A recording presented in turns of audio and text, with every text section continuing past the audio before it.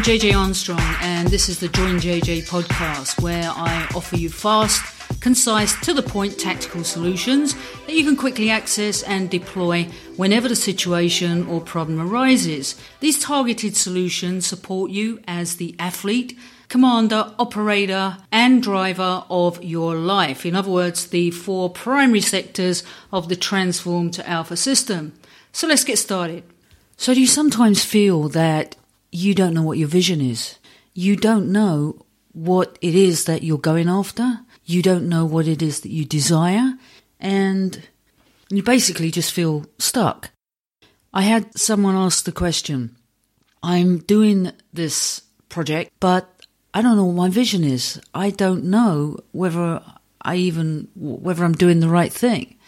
And they was actually in the middle of a task that they had set themselves in order to achieve a certain goal.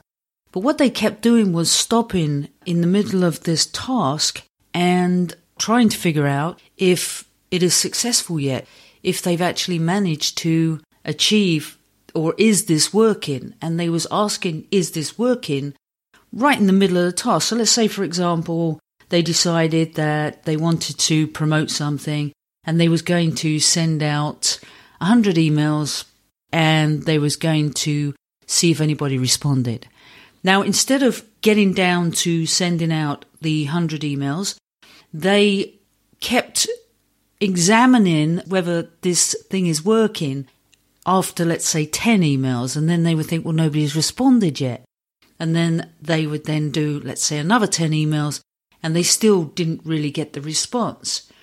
So what they kept doing was stopping, and as they kept stopping and evaluating the task, it became weaker and weaker, and they lost their vision. They lost the reason why they was doing it. And then they started to ask the question, well, what is it that what is my vision here? What I don't think this is working.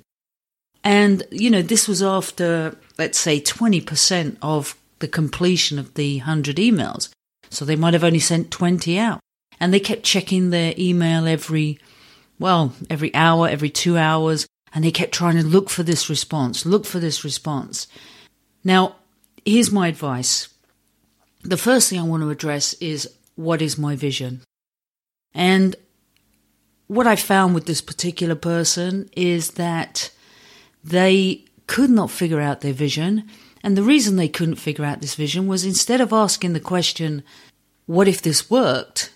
That is, that they were sending 100 emails and somebody actually responded and they actually got a contract out of it. Well, instead of asking that question, they kept asking by checking it periodically instead of completing that task and then evaluating it. They kept asking the question, is this working? And obviously, what comes back is, no, it doesn't look like it is working. So then they would lose that vision and they would lose the whole reason why they started it in the first place. So, to get in touch with your vision is all you need to do is you need to ask the question, what if it worked? What if it worked? Because if they sent out the 100 emails and they found that on email 99, they got a response and that then produced the result that they was after, well, they wouldn't mind doing those 100 emails, because at the end of the day, that produced a positive result.